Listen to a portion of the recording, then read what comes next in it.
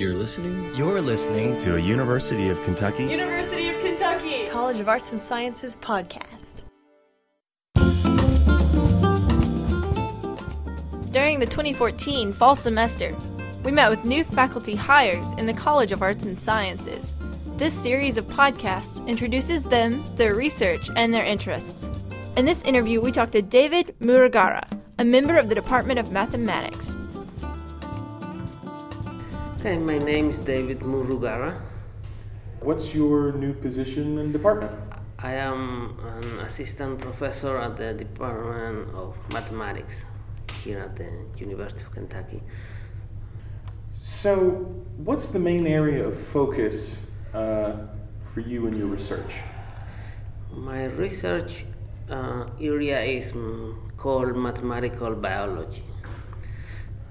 So it's an interdisciplinary field in mathematics and biology. What brought you to this position with the mathematics department at UK? The opportunities. This is a large university and with a lot of resources, and that will give me access to good students, people to interact in math and biology. So, how do you hope to advance your research interests here at UK? Talking to people, working hard. Can you tell us about any research projects you might have on the horizon? Sure. I'm working in optimal control tools for development of interventions at a molecular level. So the type of objects I study are models for what happens inside a cell.